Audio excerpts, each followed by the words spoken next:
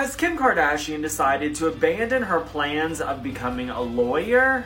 A source spoke to the US Sun and said that Kim's legal career has been a pain for her right now, after taking care of all of her children and her businesses. They said last year she slowly realized how tedious it was and how never-ending the study was. She said she can't drop it without looking bad, looking like she couldn't pass it after all the work, but she's really over it.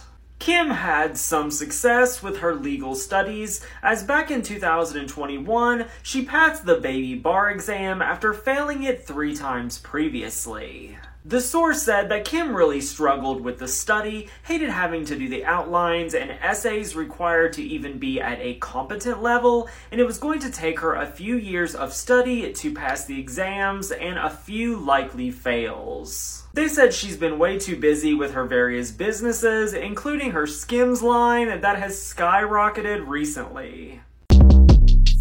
Short Cast Club